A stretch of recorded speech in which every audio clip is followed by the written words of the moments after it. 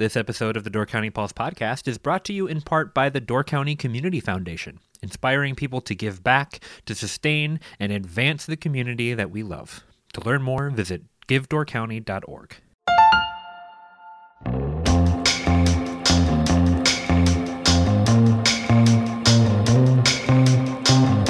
Hello, and welcome to the Door County Pulse podcast. I'm Andrew Clyden, and I'm joined today by Miles Danhausen, writer and editor for The Pulse. How's it going, Miles? It's going good, Andrew. How are you doing? I'm doing all right. I think probably better than you are after how many hours you were in meetings yesterday.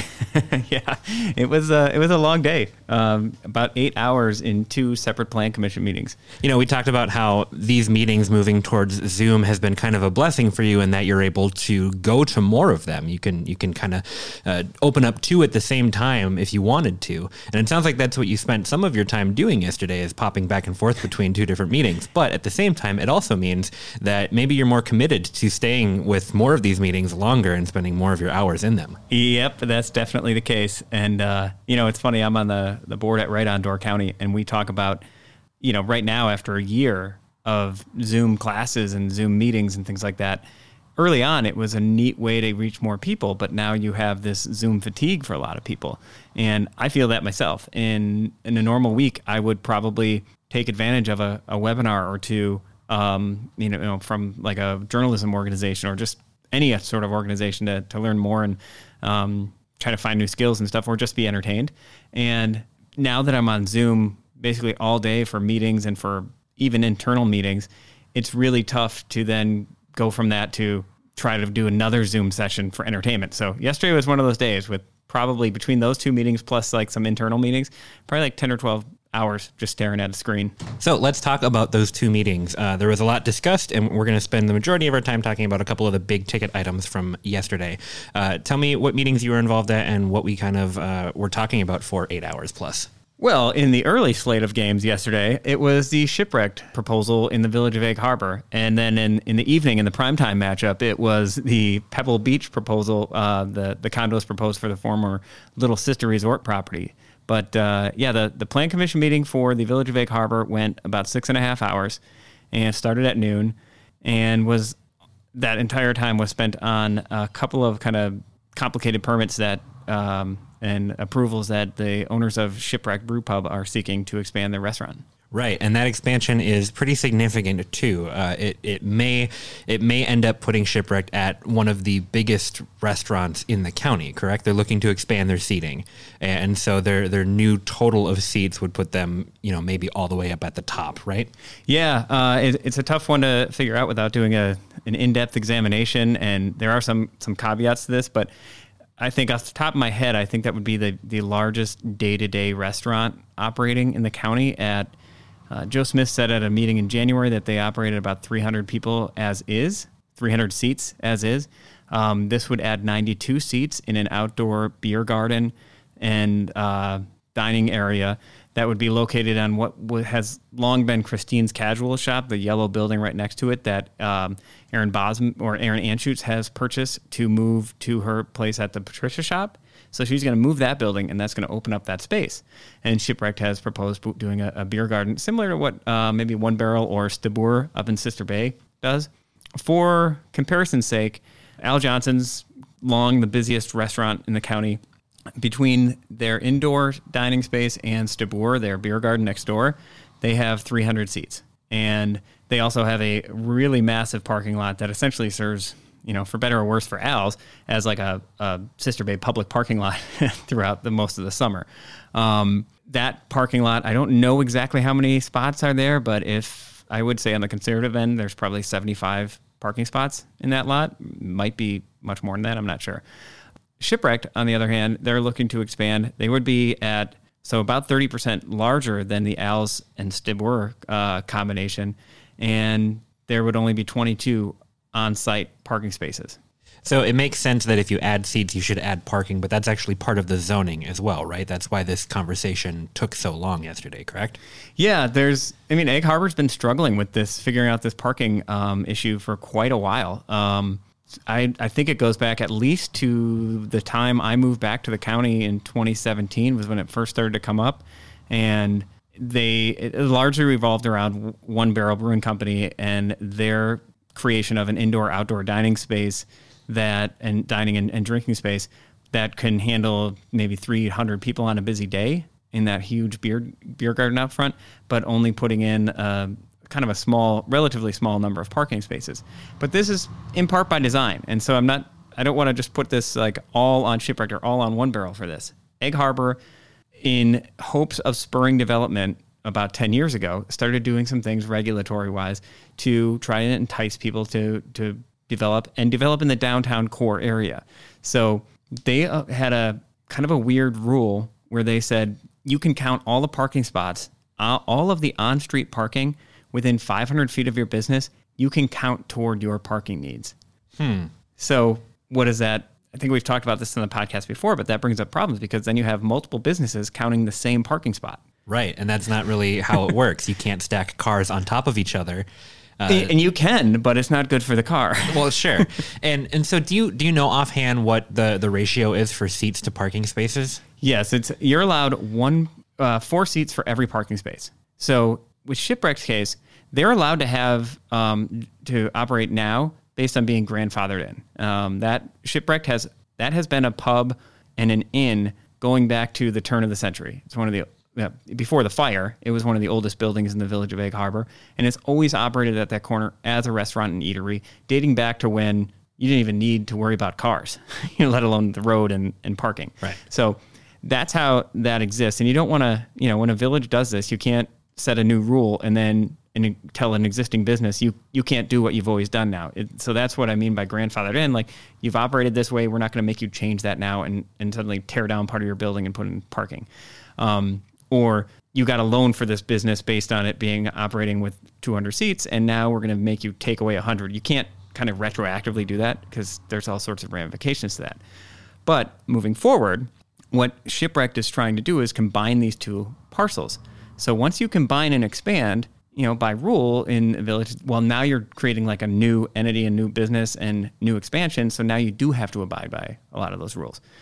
So I guess my question there is, you say you can't kind of retroactively do things, but like in my experience, a lot of grandfather clauses dictate like you can exist the way that you are, but as soon as you change something, then you are like, then everything kind of kicks in. Exactly. Okay. So like if you had a kitchen without like certain, health code changes all the time. Every restaurant that exists can't like just constantly keep up with, some of these changes. Cause if a restaurant was built 50 years ago with a kitchen of a certain size without certain things, like you can't now cram those in. So as you evolve and change, then they would ask you to like, all right, now you got to put in a mop sink, or now you have to put in an Ensel system the next time you upgrade and things like that. Is Shipwrecked currently operating with more seats than parking? Yes. Okay. And so my question then is, if they decide to add more, do they have to add the amount of parking spaces for the amount of seats that they're adding, or do they have to retroactively include all of their overages as well? So now they have to comply by all of that. So to do this expansion, and what that number is 97 parking spaces. Obviously, they can't squeeze 97 parking spaces onto the little sliver of a corner they own there. And from a development standpoint, you don't necessarily want them to. Like it's not a good investment in public space to put major downtown parcels into parking. It's better to have, for tax purposes, it's better to have it be development for urbanization and the avoidance of a missing tooth downtown. You don't want a big parking lot in the middle of downtown that crushes walkability. Think of Egg Harbor Road and Sturgeon Bay. Is that a pleasant stroll to go past massive parking lot after massive parking lot? And then when a business goes under, like in the case of the old Pomida building, that parking lot has been a massive paved lot that has sat empty for most of my adult life. So you don't want to have that kind of situation. But you also do need to accommodate a certain number of cars. So before we get into some of the other considerations that were talked about, I have to ask, because we're talking about parking and street parking and walkability. One way that I see that you can kind of alleviate the parking question is to increase the amount of parking on the street, but also increase the walkability of the town, because then it becomes like, okay, you've got your handicap parking for accessibility right next to the building, and then for everybody else, you've got a really nice walkable town with sidewalks that encourage you to park further away and walk to your destination. Mm-hmm. So then the question here is, Shipwrecked is also holding up some accessibility and some sidewalk stuff too with their little sliver of land that we talked about on the podcast a couple months ago now, or maybe last month. Does that play into this question at all? Yes, and I would change the phrase there. Like, holding up is tough. It is their property, and I understand them not, this is my property. You want to put a sidewalk there. Eminent domain is always tricky. Like my grandmother used to own the house in the middle of town, which is now owned by the same people who own Shipwrecked, and Fat Louie's is right there. And when they redid the highway years ago, they carved a big chunk of the front yard out there, and to make the curve a little safer and to add some additional sidewalk space there. And it's a good thing for the town. I don't remember it being a huge controversy, other than saying like, we're going to lose that tree that Grandma always looked at. And, as a little kid, I was bummed by it, but it's part of, the town was growing a little bit, and it helped them make a much better pedestrian way. In this case, the town is looking to do that same thing to connect its downtown to its public beach, which to do that, people need to walk alongside the Shipwreck building on County Highway G. And long story, as short as I can make it, they look to take a small parcel of that land and create a sidewalk through there. Shipwrecked has been fighting that, saying that, no, you can't take that just for a sidewalk. And the village would be reimbursing them to the tune of, I think, $40,000 for that little sliver of land. But I say little sliver. Shipwreck says, that's my property. Whether it's little or large, like, it's still mine. So right. I understand that from an ownership piece, but it's, I think, to anybody who's walked in Egg Harbor and has gone to that beach and has dealt with that intersection, it seems like a very clear need that, like, yes, people walk that way. People walk on the road now. That's not particularly safe. A sidewalk is a huge benefit, I would argue, to everyone in the town, even Shipwrecked, to have a sidewalk and a safe, inviting way to get into the building. Right. So we have a couple other things to talk about, but before we move on from Shipwrecked, were there any other things that were brought up in the meeting beyond the parking side of it? Yeah. So there's that parking issue. And the way that Shipwrecked is, you might just say, like, well, obviously that's not enough parking for that many seats, right? Because they have that 500, where you can count street parking within 500 feet of your business, and you can also do some shared parking arrangements. The way that Shipwrecked is proposing getting there is with 22 on-site parking spaces, and then counting 5 spots from across the street at Fat Louie's, their additional property, even though that might be used as another business. Right now, that property is for lease. So then you have complications like, well, if we count that, but then you lease that to somebody who opens a cafe with 25 seats, well, now they need those parking spaces. So now we can't retroactively find those spaces for you. They're also trying to count some spaces at the Cape Cod, what used to be the Cape Cod Motel is now owned for them for employee housing. And that is beyond 500 feet away. And they want to count those to their total. That's complicated as well. I mean, that's a long walk to say, like, that's who your people are going to use. And the argument would be like, well, our employees will be housed there, so that's where they will park. And so you get into a lot of sticky things. And now you can imagine, what if every business starts to propose things this way? That's going to raise a lot of questions. The other 55 spots that they need, they're saying they're getting from street parking, which would eat up like almost all the street parking in that area. And obviously other businesses are already claiming that. Further complicating this parking discussion is that Joe Smith, the general manager of Shipwrecked, is also the Plan Commission chair for the Village of Egg Harbor. In this meeting, he stepped away from the Plan Commission and presented, and he was making the case for the Shipwrecked expansion. And Cambria Miller was running the Plan Commission meeting. The thing about this is in December, the Village of Egg Harbor Plan Commission voted to recommend, or actually in November, the Plan Commission voted to recommend to the village that they eliminate the allowance for counting on-street parking spaces entirely. The Village Board of Trustees voted also to take that action, and then instructed their staff to draw up an ordinance, but that wasn't officially approved yet. So there are some members of the Plan Commission who said they were trying to push that recommendation forward months and months and months ago, and that the Plan Commission chair just didn't bring it forward, Joe Smith. And now there's some people have alleged that he was slow rolling that so that they could get this proposal in first.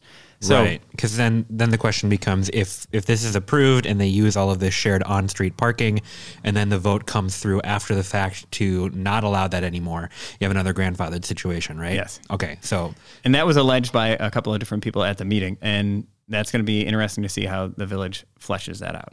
Right. Anything else on Shipwrecked before we move on? When does this come up again? Yeah, well, and this hearing went on for 6.5 hours. They also talked to the neighboring property owner, owned by Bob Howley, Signature Pieces. A good chunk of what this plan was based on is a shared use arrangement with the driveway that is owned by Bob Howley and Signature Pieces. And Bob Howley came onto the meeting and said, there is no shared use agreement in place at all. And in fact, the owners of Shipwrecked have never so much as broached the idea of a shared use agreement with him. So the entire plan and the setbacks would change significantly if that agreement is not in place. And which would, in my reading of it, if I were on that plan commission, I would have probably stopped the discussion right there, because that could drastically alter how many seats we'd be talking about, where the parking would be, and how the whole plan would be arranged. So that was an interesting wrench thrown into the equation. And then there's also the impervious surface allotment. So Egg Harbor has a limit of impervious surface. That means buildings, pavement, all those concrete patios, those kind of things, of 60% on a parcel. This would put, I think the impervious surface would be about 81%. Now, Shipwrecked is arguing that, the owners of Shipwrecked are arguing that by putting in this kind of advanced and well-engineered stormwater filtration system, they will be achieving the goal of that 60% by handling the stormwater. One of the discussions then became like, what's the 60% ordinance in place for? Is that just for stormwater management? That's definitely a component. Or it's part of that to ensure that we have some green space on these and we don't just build out the entire thing. And that is something that really wasn't answered at the meeting yesterday and will probably come up again in the future. Chris Rodel from Hatch Distilling Company pointed out that, Egg Harbor has become a green tier community and they're trying to add green space. And that ordinance is not just for stormwater management, but for just requiring people to have more green space on a property. So that's going to be interesting how that one shakes out as well. One plan commissioner said 60% is going to be hard for anyone to do. So we got to decide on what that real number is, which I've seen that come up at a lot of plan commission meetings lately, of people saying, well, what is the guidance we should give developers? Or, well, we have to give them, we have to tell them the hoops to jump through here. So we have to give them guidance on what it is. And Emily Pitchford actually last summer made a really great point or maybe 2 summers ago, with the Village View condominiums proposed across the street, where she said, we gave you that guidance. It's called our zoning code. We're not supposed to tailor our guidance to every proposal that comes forward. We create a code that tells you what you can build. What you're asking for are us to make exceptions. So don't come here and then say, well, tell me what I can and can't do. The zoning code does that. So it's pretty interesting. And communities kind of tie themselves in knots as they try to appease different developments and make exceptions. And then you've just made so many exceptions that your code maybe just doesn't carry water at a certain point. Right. And each exception sets a precedent for future exceptions as well. So it becomes a question of, where do we hold firm on these and where do we make exceptions, and absolutely, how far is too far? Yep. So why don't we move on to Sister Bay? We had some discussion about some proposed condominiums at the Little Sister Resort area. And we talked about this on the podcast when it had first kind of come up a couple months ago. But there was also some talk about Pebble Beach there as well. So walk me through that meeting. So that meeting was much shorter, at least the Pebble Beach portion of it. They had a lot of other topics on the table.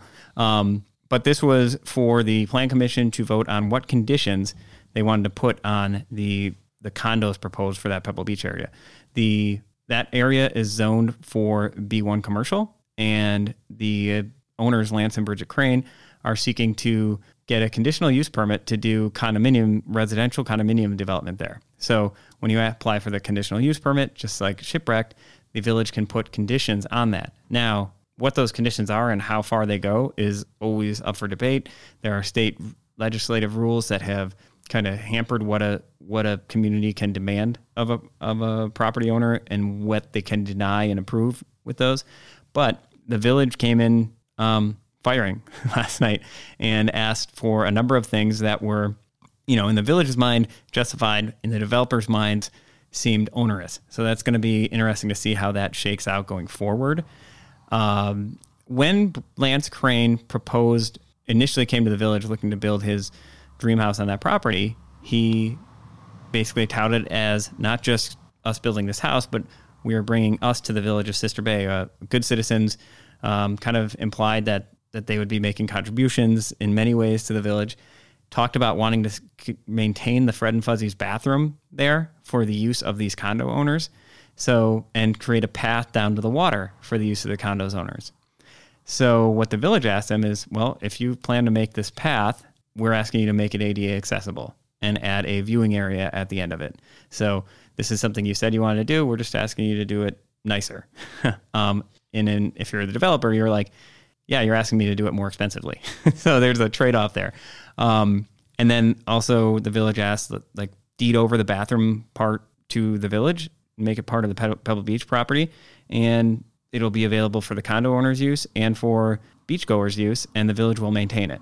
That's another request they made. They made a request that they not include Pebble Beach in the name of the condos, that they help improve the road in front of the condominiums once all the construction is completed, and presumably a bunch of dump trucks come in there and put a lot of wear and tear on the road, just like on Gibraltar Road in Fish Creek took a lot of beatings when the school buses started driving down that road, and they had to redo that road. And then also one of the other major things was to not have any of those condominiums be available for transient lodging, which addresses kind of like that vacation rental thing that everyone's fighting up here. And also assistance in building a parking lot for the Pebble Beach land trust / village preserve there. Right. So it sounds like a lot of the compromises there were to improve access to Pebble Beach, correct? Correct. Because that's the big question for this is the Pebble Beach gets preserved, and then pretty much immediately after, or almost right alongside, you have this proposal for everything around Pebble Beach. Mm-hmm. So the village is kind of using this as a way to say, like, okay, let's take what we have and make it better. We'll allow what you're looking for, but we want some give and take in order to preserve and enhance what we've got here in Pebble Beach. Right. And I totally get what you're saying, whereas like from my perspective, I'm like, oh yeah, that all makes sense. Preserve, protect, enhance, that kind of stuff. But there's the dollar amount on it as well. And I can see how if you are trying to put something in, you're looking at each one of these considerations and going like, okay, that's increasing my budget by 10, 20, 30%. Right? Yeah. And the developers made that point. They said like, well, these aren't feasible economically. Like it would cost us so much money to do some of these that this doesn't make our project worthwhile. And that's up for debate. Any developer says that about everything that a village might ask of them, and yet they still do developments. But that might be the case with some of these things. But as Nate Bell, one of the plan commissioners for Sister Bay, pointed out last night, he said that the financial viability of your project is not the plan commission's concern. Like, we're not here to make it work for you financially. We are here to enforce the village zoning and also to push toward the vision that this village has sought and protect the tax base, that kind of thing. So that is something that most developers don't understand, I think, when they go forward is, well, this would be too expensive. It's like, well, you bought the property. Like, that was your decision to do this. You knew this was a consequence. You applied for a conditional use permit. A conditional use permit means we're going to put conditions on it. So I'd imagine there's going to be some back and forth here. Maybe the village doesn't get everything it wants. Maybe it does. Maybe it goes to court at some point. Who knows? The developers did not seem pretty keen on a lot of these. They did say they wanted to work with the village on some things and see what they could do. So maybe there's a potential relationship building there. It's gonna be interesting to see how that shakes out. So the last thing that I want to talk about with you today, just because it's been a little bit since we have talked about it, and even longer since we've had some pretty good news about it. So in terms of COVID and vaccinations, things were kind of stalled for a little bit as the demand grossly outweighed the supply of the vaccines. And we got to a point where appointments were being canceled and postponed and redone. But there has been some headway that has been made in the last week on vaccinations, correct? Yeah, Public Health announced this week that they were allotted 360 doses this week, new doses. So that, what they said in their press release was that means they can get through their entire wait list of 1,400 people. So they were busy scheduling appointments and trying to get in touch with all those people. And once they get all of them scheduled, they could start taking new appointments. So they're finally, a month later, able to start taking new appointments for the vaccine. And the county is now up to about 20% of the population with at least one dose of the vaccine, which is pretty incredible and speaks to, one, the age of the county. We have a lot of people who are eligible. So that helps us get more. We have a lot of people in nursing homes and care facilities, also helps us get more. Yeah, that's the thing that's so wild to me, is that even though we've had these delays and even though we're still on just the second group of people that are being vaccinated, the fact that like in just those first two groups accounted for 20% of the population already, that is wild. And that just speaks to like how much further along we are in this than we probably thought. Like, you and I want to get vaccinated as soon as possible, but to know that 20% has already been vaccinated probably makes that wait feel a little bit better. If we were sitting at 5%, I feel like it would be a lot more of an emergency. Like, let's get going. But since we're sitting at 20% and so much of our population is in that higher age range, it makes me feel like we are actually making a lot of really good progress on it is. In the day-to-day, we can get stuck in the weeds of what we can't do and the bad news on this. And even though the vaccine rollout has been far slower than was promised in the fall, we're still 4 months. 4 months ago, the vaccine was approved. 2 months ago, it really started to get beyond the first frontline healthcare workers and to some of the more general population. So 2 months later, we have a huge chunk, 40% of our 65 and over population in Wisconsin, more than 40%, have now received at least one dose. That is the population that prominently is getting sick, getting hospitalized, and dying from the virus. That is the population that we've all been trying to protect for so long. Yes, there are others. There are people with pre-existing conditions and other complications, but the large part of what makes this virus so deadly and so problematic and why it shuts down so many things that we'd normally be able to do is because of that older population. And, 2 months in, we've got to 40%. So you think, all right, if we're still ramping up and another month from now, where might we be? And at that point, you really have to start rethinking the calculus on the risk calculus on the virus, where it really does become something that's much more manageable. I think we've had 8 cases over the last week in Door County and only 52 for the month of February. Very few hospitalizations. You're starting to take that burden off the hospital and healthcare workers. They're vaccinated, so they're not at as great of risk. They're at a very small risk then for getting sick themselves. And we're finally starting to protect the people that A, were most at risk, and B, did the most important work for us over the last year in trying to keep us healthy and save lives. Right. Well, and we're sitting at 17 active cases as of February 23rd. So 20% plus 17 active cases, it's like that is a really good place to be at right now. And it makes me very hopeful for what the next couple months look like, even though we're going to have this supply and demand problem for a while. Yeah. To take a breath and be like, okay, actually, where are we right now? It's a lot better than I maybe would have thought it would be given the news of the delays. Yeah, nationwide, we're still at a level that is probably like something close to October, not as bad as it was in December and early January, but still worse than it was last summer.